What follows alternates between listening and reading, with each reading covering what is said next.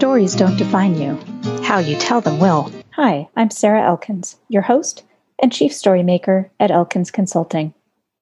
In my work with coaching clients, I guide people to improve their communication using storytelling as the foundation of our work together.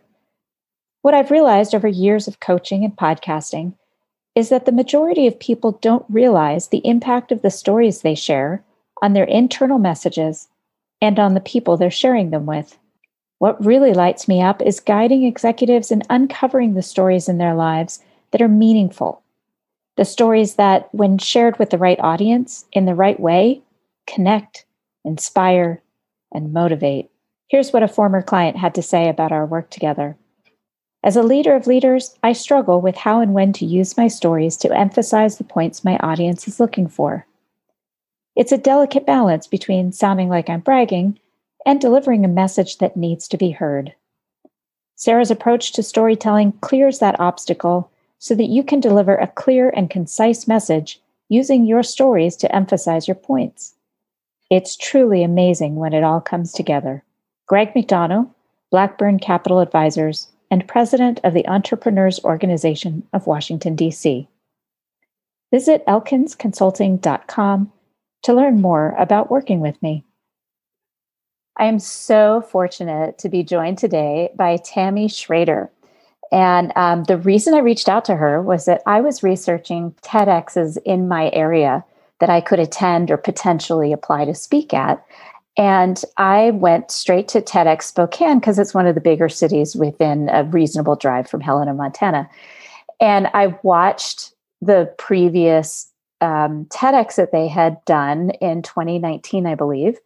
And I started listening to the different TEDx's, and oftentimes I'm multitasking. So I was kind of listening and kind of doing my thing and listening. And then Tammy started speaking. Hers came up on the YouTube channel, and I stopped what I was doing to listen to her TEDx. It just spoke to me in such a big way, partly because of the way that she described herself, that she was older and not particularly tech savvy, and she was teaching in the classroom, and how she addressed the shifts in how children learn in order to serve her children of her classroom. And to me, that is the most noble and inspiring kind of teacher. And the fact that you were able to move from that to inspire and help other teachers grow in this way just moved me. So Tammy, thank you so much for joining me on your Stories Don't Define You, How You Tell Them Will podcast. Well, thank you. I'm so happy to be here. And that is a great introduction. And I'm flattered beyond words because you're right. It's always about the story. And my story is always about kids. Which is just, of course, that's dear to my heart. I didn't actually want to have children. My plan was not to have children. So the idea of me having children was kind of bizarre. But then I'm kind of impulsive as well. So once I decided to have children, that's what we did. But you have 2 children. And so I understand a lot of times that comes from having your own children. But people even without children sometimes have that kind of motivation and desire to grow people in beautiful ways. So that said, I always ask my guests to share something about themselves that most people don't know. And I do that so that our listeners have some context for the stories they're going to hear later on in the podcast. So what do you think? Can you share something? I can't. So I live my life by these 5 little words. And these 5 little words, my husband has told me, and we've been married 38 years. Wow. And he has told me, when you utter these 5 words, Tammy, I know that crazy's going to move in with us and stay for a while. And I didn't believe him. When your husband tells you things and you go, oh yeah, that's just you. And, whatever. Until I was working in a building one day and I must have said these words to my principal because he says, oh, I hate it when you say that. It means things are going to get crazy around here. And I thought, oh, well, then maybe my husband has some credibility. But the 5 little words are, how hard can it be? And I cannot I cannot tell you how many roads those 5 words have led me down, and taken me to places. And then my husband loves to, he says, Tammy, he says, I love to watch it because you'll zoom ahead and you won't even be paying attention. It's like, I'm doing this thing. And he said, and then you'll get out in the middle of it and you'll look around and go, what am I doing here? Like, what's happening here? How the hell did I get here? How did I get, that's exactly what he says, actually. And then he says, and the only person that doesn't know how you got there is you. Like everybody else is just watching you. And it's almost like you don't it's like you don't get it. But anyway, so yes, how hard could it be? That's the motto I live my life by. Well, I think that's a perfect answer, partly because I can so relate to it. And if my husband listens to this episode, he's going to say, oh, you are never getting together with this woman. Danger zone right here. I love that. So that said, did that play a role in your application to be a TED speaker? You know what? I think so. And here's my story of being a TEDx speaker. I teach an adjunct a class at Whitworth. Again, how hard can it be, right? And what's really funny, that's a story. I mean, that's a story too, right? I was asked by a gentleman at Whitworth, because I'm a science coordinator for 59 school districts. And he said, can you come talk to me about, we need somebody to adjunct. And in my head, I'm thinking, okay, he wants me to go there and find the right fit for him. But so I say, yeah, I can meet with you. And after we're done meeting, he's like, okay, well, it starts on Wednesday, blah, blah. I said, I'm sorry. Wait, what? You want me to do it? Like I don't always get what's happening. And he said, Tammy, I think it'd be perfect. And I said, how hard can it be? Sure. So I start adjuncting this elementary science methods class at Whitworth. And one of my young students who I loved, I mean, in fact, I love them all. I fall in love with them. You probably know that about me. Whenever I teach, I fall in love with people and then I own them forever. Like I'll watch anything forever. Like I'll just make sure they're all okay. All my little chicks or something. Anyway, this one girl comes up to me at break, and it was about halfway through the course. And she said, I work with the people at TEDx Spokane. And she said, you would be perfect. And I said, I don't know. She goes, come on, Tammy. And of course, how hard can it be?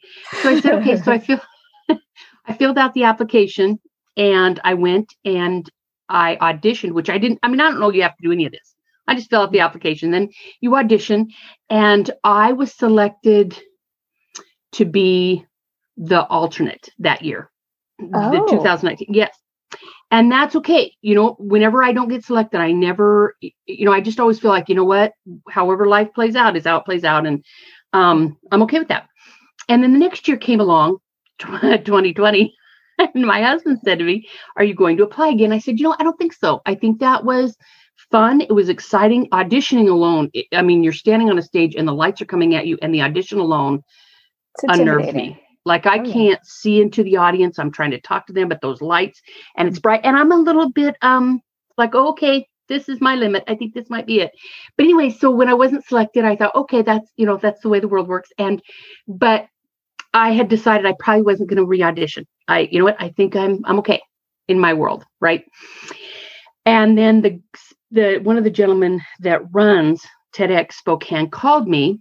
And he said, hey, Tammy, we want to offer you a spot. And I said, Michael, you are so kind, but I don't know that I'm just not sure where I am with it. He goes, no, we're not going to have you audition or anything. We're just going to give you the spot. And I said, okay. Because that's a different game now. We're right now it's meant to be. Yeah. Now it's okay. So I said, yeah, okay, I'll do it. And so he says, and I'm going to be your coach. And I said, great, because Michael's fabulous. And I said, okay. And then the pandemic. And again, universe plays out, doesn't it? And so they emailed me and they said, we can do one of two things. You can get an automatic spot in 2021, but of course we don't know if the world's going to open up, or we can put it on video. And I said, I'm just going to get it done. I wrote it. How hard can it be? I'm going to get it done. So then I go to talk, and I'm this long story, and I apologize. I go to talk, and I'm supposed to be number 3rd. I've seen my name. I'm 3rd on the agenda, and that's where you want to be. You want to kind of watch other people, and and then I'm going to go. And they came up to me, and they're like, "Hey, Tammy, we're just going to put you on first." And I said, but I was third on the agenda. And she says, I know, but can you just go? And ready. I said, sure. But this was practice. And again, I'm thinking, no big deal. Nobody in the audience, by the way. There's just 4 of us that are going to practice. Right. Because it's a pandemic.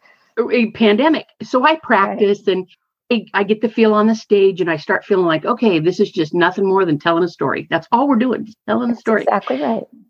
And it was super fun. And so Saturday came along, and of course, everybody got to invite one person seated at, throughout safe distance.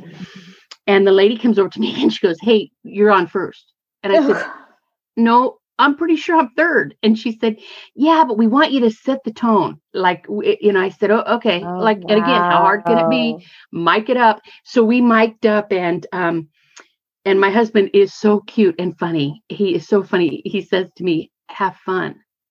And I look over at the table and I say to him, what? And he goes, this was supposed to be fun. Remember, Tammy, just go tell the story. And I'm like, oh, so that was so helpful, because I get on there and I'm thinking, I was just here to have fun. It was always about having fun, and which I did. So I hope that came across on the TEDx talk. Yes, well, absolutely it did. You seemed very comfortable and confident on the stage. I mean, there's always going to be some level of nervousness. That is always going to happen. But you presented beautifully. That's why I didn't reach out to anyone else. You're the only one I asked. And you are so sweet. Well, I don't know if I would go there.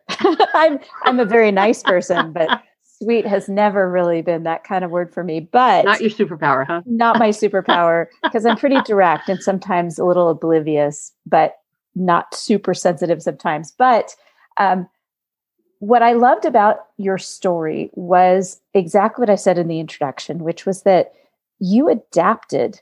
Clearly, I don't know, have you taken the StrengthsFinder assessment? I have, years ago. Okay. So and I don't remember them, so please don't ask me. But I won't, but I'm telling you, in your top 10, you have adaptability and activator guaranteed. And part of what that means is that you switch gears really easily. When something comes up in your path, you don't stop to examine it.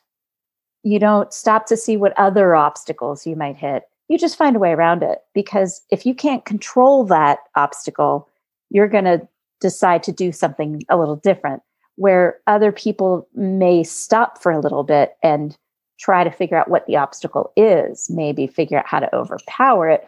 But people with adaptability kind of innately understand what they have control over and what they don't have control over. And so they just make the adjustment. And you probably have strategic up there as well, for the same reason, that you have a tendency to just kind of see how to get from point A to point B, and then you go with it. And then you decide when you hit an obstacle what to do about it. Meanwhile, you and I probably have similar husbands, where our husbands are like, well, you're probably going to hit this obstacle and this obstacle and this. And we're like, okay, good to know. Thanks. Zoop, we're gone. Right. Yeah. So, but what I loved most about the whole story was your adaptability in it. That as a teacher, I've experienced really good teachers and really poor teachers, like everyone else in their lives, because we've had a lot of teachers in our lives by the time we reach 40, 50, 60 years old. And the best ones are the ones that understand change happens. You cannot keep your classroom the same all the time, because children are changing.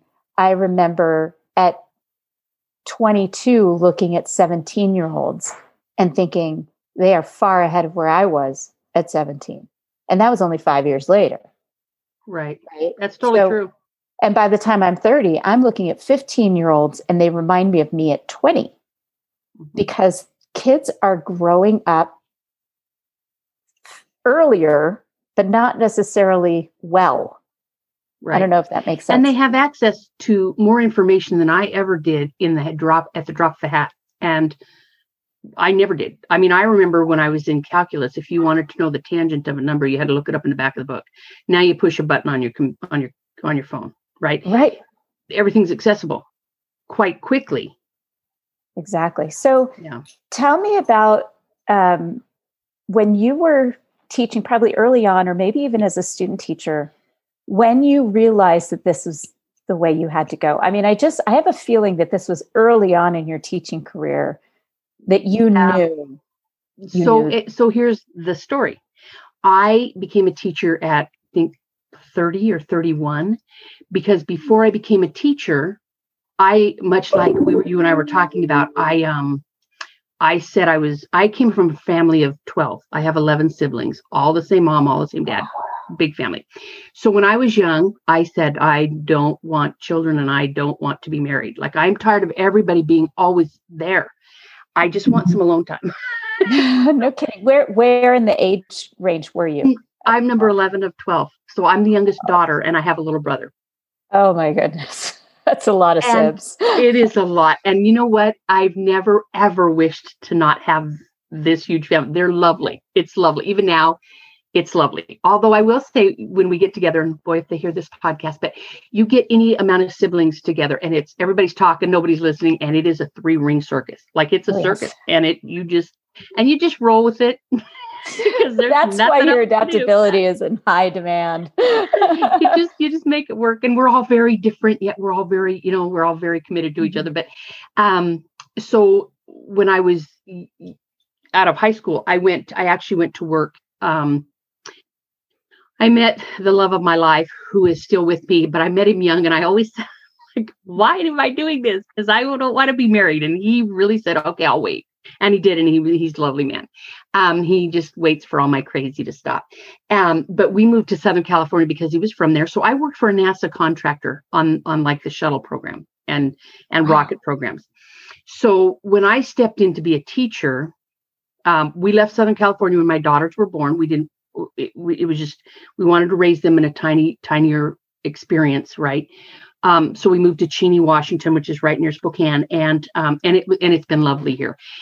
So my kids grew up in a smaller community where everybody knows everybody else, which I said I would never do that again after having grown up in a tiny town. But the bottom line is, when I stepped into a classroom, I just didn't understand that everything disconnected, right? So I remember a student of mine, she was an 8th grader, and I was teaching 8th grade earth science, and she came in and she's like, I don't understand why we have to memorize the preamble to the Constitution of the United States, because that's what's happening in social studies. And I said, oh, so I recited it for her. And she said, how do you remember that? I said, because, well, first of all, Schoolhouse Rock, right? I was going to say, that's the only reason I knew any of it. That is the only reason I know. But I said, that kind of stuff is real important. That Constitution and guaranteed rights. And because when we were talking about science, do we have the right to colonize Mars? Or do we have the right to take over other countries? Or do we have the right for them to come take over what we've got going on? And right, so rules kind of apply to everybody, and those are our rules, and you should kind of know them. And she looked at me, and it was really cute. Her name was Jackie. Well, it probably still is Jackie, but she's probably in her 30s by now. And she says to me, so you mean to tell me all this stuff is connected to everything else? And I said, yeah, pretty sure it is. Pretty sure. Like, whoa, that is a brilliant young woman. She's brilliant young woman. Well, they all are, right? They're all brilliant in their own way. They have their own. And anyway, so my point is, when I started teaching, education surprised me. I was shocked that teachers taught in isolation, because at NASA you don't do anything in isolation, and everybody checks everybody else at least 5 or 10 times, right? You don't just hope that you get it right the first time and that the shuttle goes up with no issue. That's just not how the world works. And so I remember the first day in a classroom, my principal comes in to check on me, because I'm a brand new teacher. Of course, I'm in my 30s, so I'm feeling like what can the kids do, right? And they come in and how hard could this be? How hard can it be? And he says something about, okay. And I said, so I'll see you later today. And he said, why would I come back? And I said, you're just going to leave me and hope I know what I'm doing? And he goes, well, that's kind of how it works. I said, oh, okay. Because that's not how it worked in my world. In my world, people checked on each other regularly, and that was just expected. And so, let me just have this fine distinction here. Checking on is not the same thing as micromanaging them. No, it's making sure that they have the resources and the understanding, the clear understanding of expectations and what's necessary, not to micromanage them to death. So I just wanted to make sure that distinction was in there. Yeah, I just thought, well, somebody's going to come in and check on me and make sure okay, I've got it, and the kids are safe and things are going okay, or they're, you know what I mean?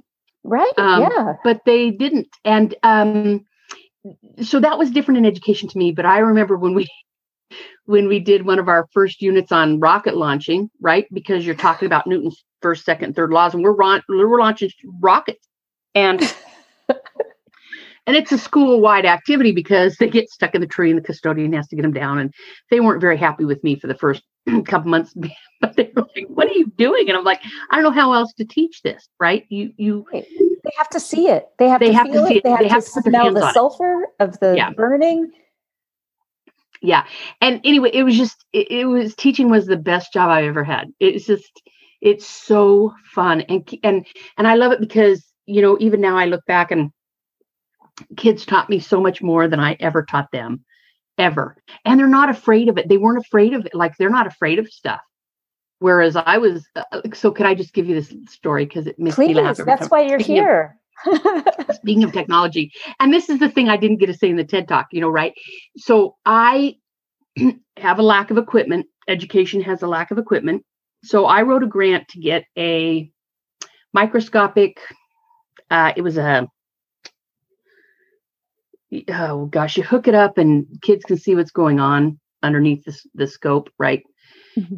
And I get one of these and I'm trying to hook it up and the kids are busy doing some measurement and stuff with math. And they look and they're like, what year? This is seventh graders. Seventh graders. Okay. Middle school. Okay. And they're like, Ms. Schrader, can we help you with that? This is painful to watch. And I said, I am 40 years old. I can manage. It only had 2 cords, and I'm not even kidding. Had 2 cords, but it was just like this big thing, and it took me 45 minutes. But my favorite thing is when I got it to work. It was a document camera. That's what. I'm sorry, they hardly use them anymore. Right. And the kids gave me a standing ovation. They were because you were persistent. You are not doing this for me, and don't you dare. Right. And I do have to tell you that when I started to work on games in education, I hooked up an Xbox in my classroom so that kids could come help me learn to play. And I'm telling you, if you've never seen anything that just makes you, the kids were hilarious. And I said to them, here's the thing, you have to be gracious, because when you guys don't know stuff that I know, I'm really gracious. We don't do because this is scary for me. So they'd come in before a class, and all these classes would come in from the hall to watch me because I was so bad. It was so bad. And little Destiny one day, she says, these are 7th graders again. Little Destiny goes, Ms. Schrader, I'd tell you to pick an easier game, but I don't think they make them. And she wasn't, but she was so sincere. She was just right. She wasn't trying to be insulting. They were not. They were trying to help me. And it was so funny because I bought it was Harry Potter because I at least know the storyline. I figure, okay, at least I know the storyline. I may not know how to manage a game, but at least I'll know what I'm supposed to be doing, right? Because I kind of understand the story. And I'm trying to make this character jump. And the kids are all yelling at me, Ms. Schrader, jump, jump, jump, jump. And I'm like, I know I have to jump. I don't know how to make this machine jump. Right. So they're trying to help me. And my other favorite story is little Liam. And I shouldn't say little because he's taller than I am. Like And at one point he goes, hey, Ms. Schrader, there's the bell. I have to go now. And you need to shut it off. And I looked up at him and I don't remember anything else. And he took it out of my hand and he shut it off. Later, I said to him, Liam, how'd you know to do that? And he goes, oh, Ms. Schrader, you were not understanding a thing I was saying. And I'm like, I wasn't. I was stressed to the max over a silly, but it was like my brain was fried. Anyway. Well, I love that you told that story. That's an important story because my guess, and he probably couldn't have said this because he didn't actually know, he's been there.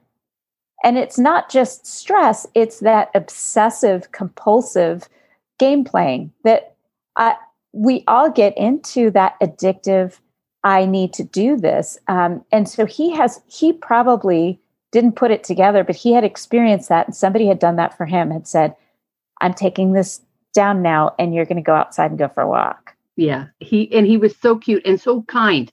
Oh. Yeah, he was so kind. And then later it was funny.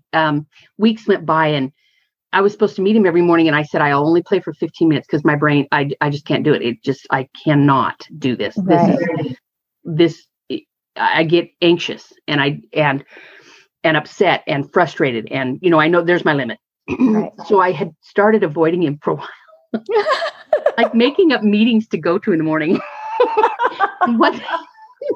It's totally true. But it really gives you, here's the thing I learned. It gives you empathy for kids that don't like certain classes because it stresses them out and it frustrates them, right? And so you get to be in that space and go, oh, this is how kids feel when they walk in and they don't know something. And then they can't, you know what I mean? So it's good to walk in that space. But I remember one morning I walked up and he walked up to me and he looked down at me because he's real tall. And he says, I know what you're doing. And I looked up and I said, what are you talking about, Liam? He goes, you're finding a bunch of stuff to do in the morning so you don't have to do this. And I said, yes, I am. And it was really funny because he was kind of talking to me in a serious tone, but he wasn't. He's a cute kid. He would, and what happened is not being insulting. Yeah, another teacher heard him and thought his feelings were hurt too. Yeah, and thought he was kind of yelling at me, but he wasn't. But the other teacher walked up and said, "I don't think you can talk to like let's." And I looked and I said to the other teacher, "No, he's right." And he said, "What?" And I said, "No, he's right. I'm avoiding him."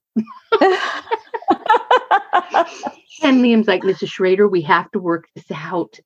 Oh my Cutest kid ever. Cute. And these kids were so cute. They were so cute and they were so kind. And anyway, that was a great, but it's a good experience to put kids in the driver's seat because, they know a lot. And if we would just let them know a lot. And acknowledge when they're right. And acknowledge when they're right. Yeah. Yeah. I remember the first time I had to really apologize to our older son because I said something hurtful. Yeah. And I remember I said to him, honey, I'm sorry. That came out really hurtful and I didn't intend for it to be hurtful like that. And I'm sorry if I hurt your feelings. And I remember the expression on his face it was a mixture of relief that I didn't mean it because it was something that hurt his feelings and that he knew that this was a genuine apology and that I hadn't meant it the way that it came out. And then he said, so what did you mean? Because he wanted some clarity around it. And I said, well, what I meant was sometimes this is how this comes across when you do it. And I'm concerned that, you are maybe heading in the wrong direction, but I didn't need to be mean in telling you that. Yep. Good for you. Yeah. It's hard. It's hard because you kind of want to be the right one and kids are looking to you to be right. Mm-hmm. But I think sometimes we forget how important it is that they're right too, and that it's not a competition. Well, and the cool thing is that not only are they right, they're just trying to figure it out. And I'm sorry, but at 13 years old, that's what you're supposed to be trying to do. Mm-hmm. I mean, because I know at 58, I don't have all the answers. And I can barely deal with most of the questions. But when I look at kids trying to manage things, it's like they're just trying to figure things out, Mm-hmm. And you're right. That's our job, to be the guardrail. Like, okay, yeah, you can do this. You can light it on fire, but you can't. But you have to be wearing safety goggles when you do it. And we have to have it. Yeah, we have to have a fire extinguisher waiting. I mean, let's do it wisely, right? If we can do it all, let's do it. Absolutely, you can light that. But absolutely light the fire. Oh, yeah. I love that you just said that because our older son and his best friend made a mortar launcher of 2 Pringles cans duct taped together. So they had cut off the bottom of one of the Pringles cans so it would be long and duct taped them together, poked a hole at the bottom of the bottom one and stuffed a foam football into the top and filled the bottom with butane. Don't ask me how they got a can of butane because they were like 12. I don't know who sold them a can of butane or if they took it from somebody's house. Hey, you know what? How hard can it be? Yeah, hard can Find be. the butane. Yeah. So my husband and I are sitting at the dining room table, not 30 feet, not even probably 20 feet from where they are in the TV room. And my husband was like, what's that smell? I smell something. Meanwhile, okay, so a little background. It's January. It's like -6 degrees outside here in Montana. And our house is built in 1890 with lath and plaster. So it's basically we're living in a tinderbox, right? So my husband smells this smoke, whatever, something burning. And all of a sudden, we hear and kind of get a glimpse of the three boys, our boys, the older son, the younger son, and the best friend running up the stairs into the bathroom and close the door, all three of them in the bathroom. And it's not a big bathroom. And we hear the water running. So Bob goes upstairs and he knocks on the door. He's like, boys, everything okay? Nothing. No. Okay, what's going on? Nothing. Is everything okay? It's fine. And it's like these three, the chorus of voices. Meanwhile, the water's running. Bob opens the door because there's no lock on our bathroom door. And the best friend is rinsing his eyes because we found out the butane didn't light. And so the best friend in all his 12-year-old brilliance blew into the hole. And the fire blew into his face. Yeah. And it's, of course, Pringles oil from the chip. So he had actually singed his eyelash. Thank God he was okay and didn't do any permanent damage. But he had burning oil on his skin. And so he was washing his face. Yeah. Anyway. Of course. Yeah. So our lesson to them, though, was exactly what you just said, which was, why would you do that in our house? And they're like, well, and apparently Max, the younger one, says, guys, I don't think this is a very good idea. But they did it anyway, of course, even though the youngest says this. And the irony is that we said to them, we've never said no to an experiment. We've never said no to an experiment. So why didn't you just ask us? We would have bundled up and gone outside. We have this huge blacktop of an elementary school right in front of our house and snow. Yeah. You could have just asked us. We would have put on safety goggles and we would have done it outside. Yeah. Safely. Well, in a way, yeah. Safely. Yeah. As safe as it could be with butane and a mortar launcher. And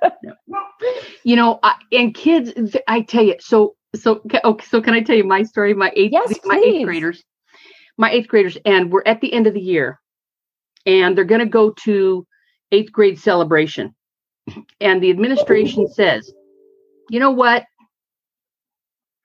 If you guys get in trouble now, you don't have time to get off the discipline step ladder and you're not going to be able to go. That's going to be a problem. So I say to all my 8th graders, listen, they're not kidding about this. And there's nothing you can do that I can save you from. Like I won't be able to, like, you can just kind of think about what you do before you do it. That's all I'm saying.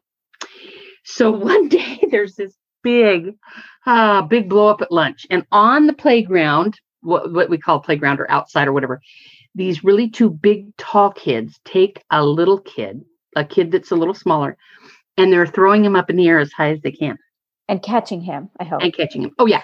And at first I thought they were like, when you hear the story, you first go, were you picking on that? And they're like, no, we were all in it together, Miss Schrader. Because, of course, the administration comes in and pulls about 6 kids and they're all being disciplined. So they come in and I say, you guys, I can't save you from that. What were you thinking? And they're like, Miss Schrader, we were just all having fun. And everybody was a volunteer. And I said, well, yeah. I said, so at no time in your mind did it occur to you, this is not the smartest thing I could be doing. They're like, no, we just thought we were having fun. I said, so here's my question. Right before you threw the kid up, did you look around to see if there was an adult watching? And the young man said, yes. And I said, that's the voice you should have listened to. That's the one that told you this is probably not a great idea. And it was really funny because his name was Greg. Well, it still is. Greg's adorable. And Greg is also like 6'5" or whatever. And he was at the time too. And he looks at me and he goes, you're good at this. I said, I just tell, and of course, what do? I march into the office and I say, they're just being kids. blah, blah, blah, blah, blah, blah. They weren't hurting anyone, although somebody could have got hurt, but it would have been right. And that's what my principal's like, great, Tammy. And then I would have been calling 911 and the hospital and their parents. And I'm like, I get it. Nobody is saying that 8th graders are the smartest people on the planet. Nobody is saying that. but it was voluntary. They're just kids. Right. And they did know better. The fact that they looked around to make sure there was no adult watching. That is the best question. I never would have thought of that. That's the question. But they're not, they weren't being malicious. They weren't being mean. They weren't trying to hurt him. They were just going, hey, how high do you think you can throw? But that's a perfect question. That is the perfect question. Right before you started, did you look around to see if there was an adult around? Yeah. I never would have thought of that, but that is the perfect indication of maybe I shouldn't do it. Right. Like, did they look to make sure you and your husband were busy? Because that's an indication that they knew they didn't want you to know. And if they don't want you to know, that's probably an indication they know it's probably not a good idea. Oh my gosh. I think about that a lot in the case of personal brand and how you're sharing information, how you're sharing images of yourself, how you're sharing. I always think if I was worried that my kids might see this, I shouldn't post it. Yeah. Not because they'll see it, which is entirely possible because that kind of thing gets around. But more important, as soon as that question pops into my head, I know better.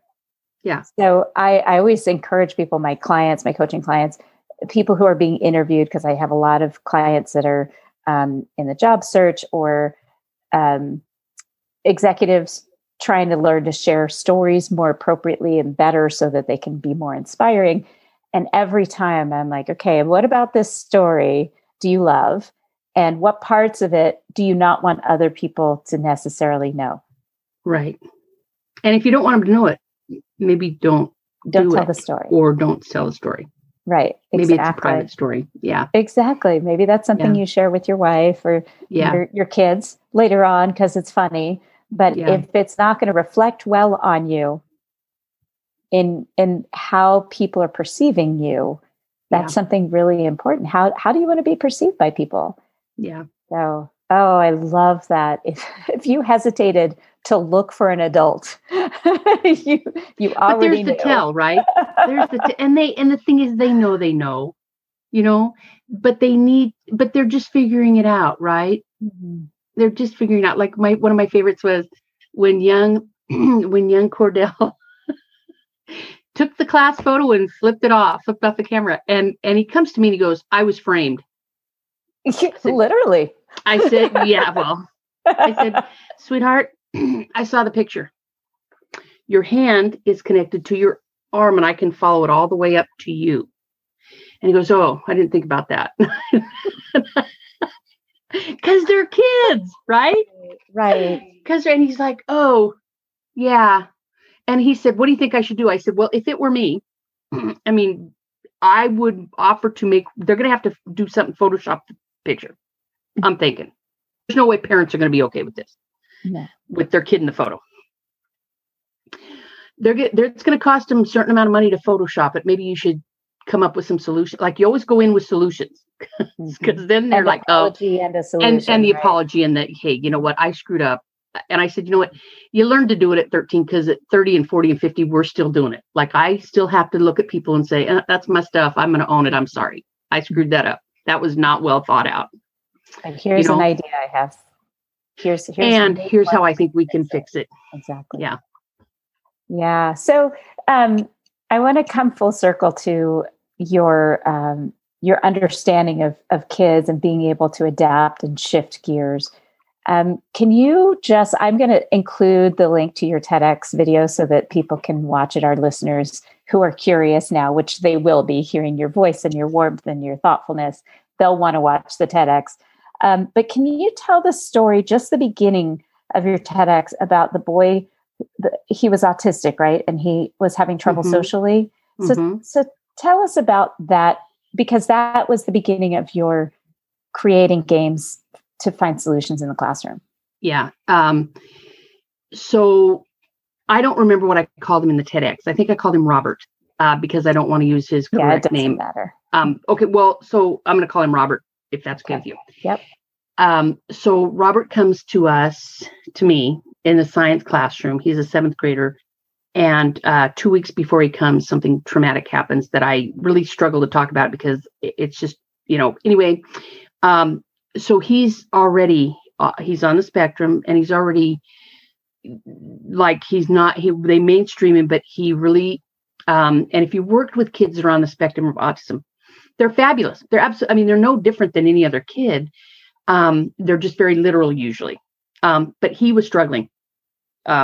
So I put him in the classroom. He comes in, and kids don't ever sit alone in my classroom. Like, to me, we learn by collaborating and talking and sharing experiences and ideas and thoughts and whatever that looks like. And he just had a really hard time. If I put him next to somebody, like even colored pencils, and you can imagine my class is pretty interactive. So I've got beakers and flasks and thermometers and microscopes and pick something. And he couldn't even manage colored pencils. He would stab the person next to it. And he was just struggling, right, Right. And didn't know how to express himself. And didn't know how to manage that.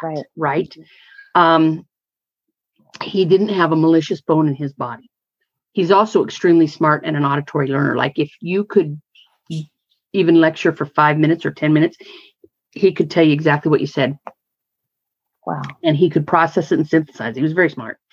Anyway, so he was struggling until I put him on a game called Cell Command, where you're kind of like this astronaut on the spaceship, and you go through, and this is a really high level game, meaning the science curriculum coordinator came in and watched it, and she said, my kids can't do this at high school. But it was really, so it's really kind of an intense game, and it talks about mitochondria, but it not only talks about them, it explains how they all interact from a cell. And you're right, your job was to get through the cell and to keep it alive. And he had absolutely no problem with this game, like none. Like, he could keep this cell alive, and kids all around him are struggling, and right, because they're trying to learn the information and manage the game. By the way, I never had a kid have a struggle managing the game. Like, the game was always the easy part. It was the information, right? But that's cool because I actually have a degree in that, so I could manage that. But the cool thing was that now everybody wants to know how he leveled up and how he did it. And it was really, really cute because they would come over and watch him, and pretty soon, he's pretty soon the king of the classroom, and he knows how to do it. And they would be asking him for help. And this is him. I loved he would get these facial expressions like, I just want to do my own stuff. And I'm like, yeah, but you know what? They don't know how to do it, and we're struggling. So can you go help them? And he's like, yeah. And he would kind of roll his eyes, but you could tell he was just fitting into this beautiful new classroom style that we were coming up with. And he was at the center of the universe, right? He's the center, and he's helping everybody, and they're learning from him, and they're yelling at him from across the classroom about it, and he's trying to explain it, and then finally goes, fine, I'll come over and help you. And so then he'd go help them, and it just became this thing where he was fully included, right? And not only was he included, he was like the nucleus of the whole king, right? Yeah, he was running. And it was great because that's how he learned. In fact, when I met his mother soon after that, I said, what does he love to do? She goes, he plays video games all the time. And I said, oh, okay. And now I get it. Right. And that's not the only thing that's actually smart that will help him learn. Right. But one of the cool things that would happen is, like, the next time that we would do something that was not a game, because you don't game base everything. Right. He would do better. He was talking to people. They were collaborating more. He could manage he could manage some other kinds of activities, because we blended it all, Yeah. Wow.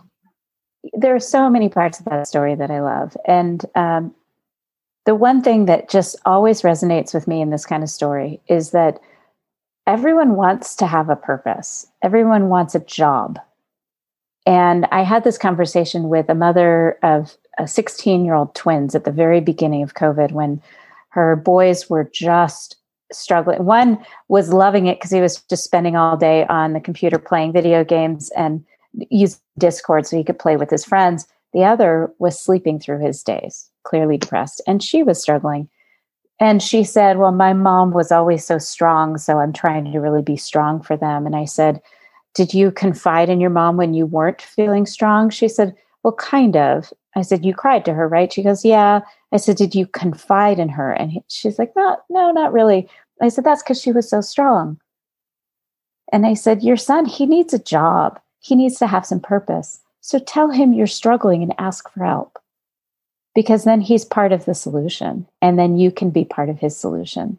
Tell him that. And I remember the light kind of coming into her eyes as we talked about that, because she could see the reason behind it. She's very smart, very stoic, really, really smart person. And so I could see that shift in thinking and perspective really helped. And my understanding is that she did do that with him. I didn't get a chance to follow up with her since then, but I heard through a mutual friend that really did change things. And along with some of the ideas I had for activities like Iron Chef competitions between her boys so that they could cook some meals. And then I gave them a book. I dropped off a book at their house called How to Read a French Fry. And it's all the science behind cooking. And they both love science. So they were practicing with different leavening agents. What's the difference between baking powder and baking soda? All the different things about onions and how they caramelize and why you cry when you cut them. And so all the science behind certain kinds of foods and then ingredients and recipes in the book. Oh my gosh. So, but I keep coming back to this idea that everyone wants to have some purpose. They want to be relevant. And when this boy, Robert, felt like he was relevant with his classmates, even if he was rolling his eyes and it felt like a burden sometimes, that burden was overcome by his sense of purpose and relevance. People needed him. People wanted to be near him.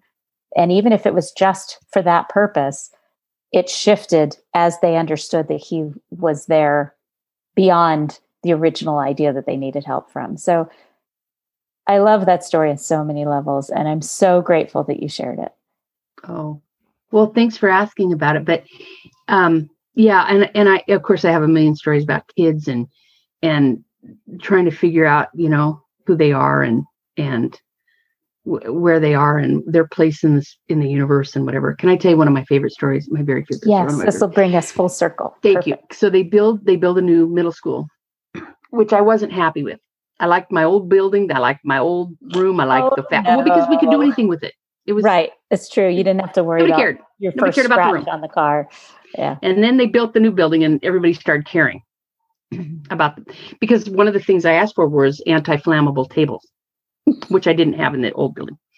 And of course, my principal said, can you please explain to me why you want anti-flammable tables? And I said, yeah, don't think you want to know.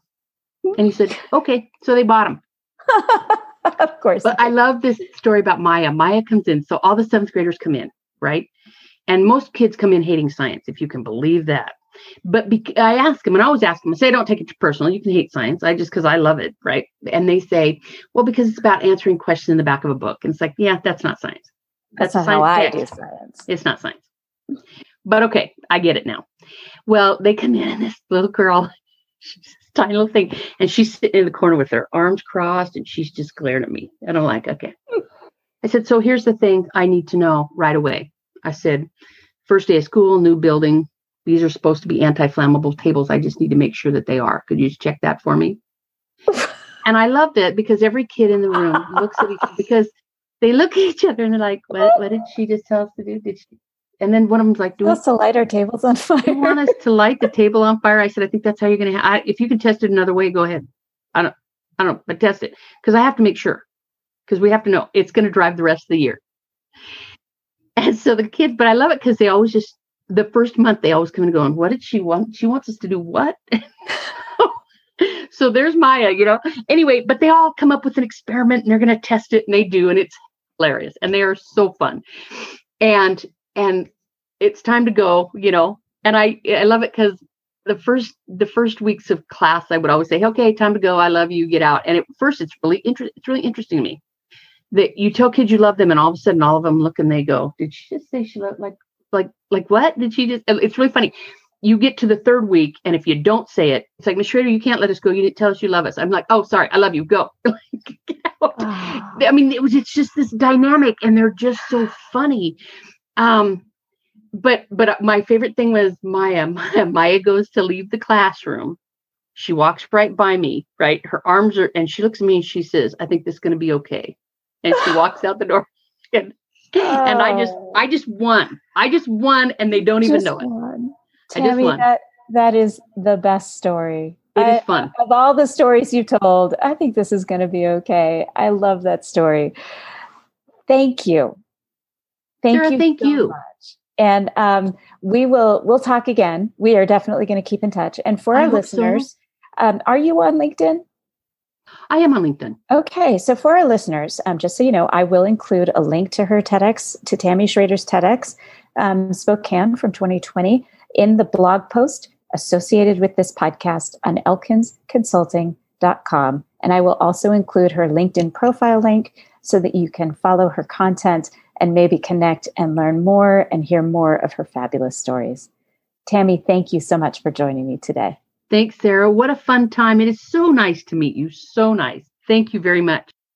Are you ready to start your story portfolio so you have the right story ready to share when the opportunity presents itself? When you're ready to get started, my book, Your Stories Don't Define You, How You Tell Them Will, is available in all the regular places, and the audiobook version is available on Google Play and on my website, elkinsconsulting.com. As a special bonus for listeners, the audiobook includes 2 songs recorded by my band, Spare Change, in my living room in Montana. Also on my website is a free podcast interview checklist. It's available to download to make sure you make the most out of your next podcast interview.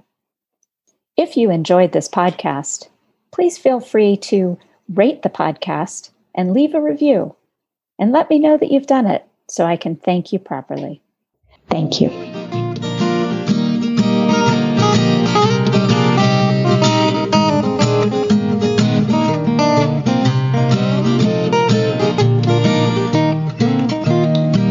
Now listen to me, honey, while I say, how could you tell me that you're going away?